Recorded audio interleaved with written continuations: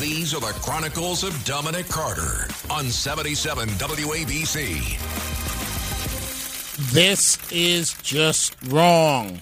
A judge has rejected former President Donald Trump's attempt to delay the $10 million E. Jean Carroll defamation trial where he wanted to attend his mother-in-law's funeral. A federal judge has rejected his attempt to push back the $10 million defamation trial back a week. The request was only to push it back a week.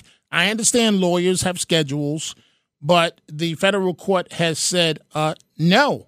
And a letter Friday to Manhattan federal judge Lewis Kaplan, Trump's lawyer said the ex-president plans to attend his trial raised by E. Jean Carroll, but he wants to attend the trial, but he would like to go to the funeral of his mother-in-law. The judge said no. His mother-in-law died January 9th at the age of 78.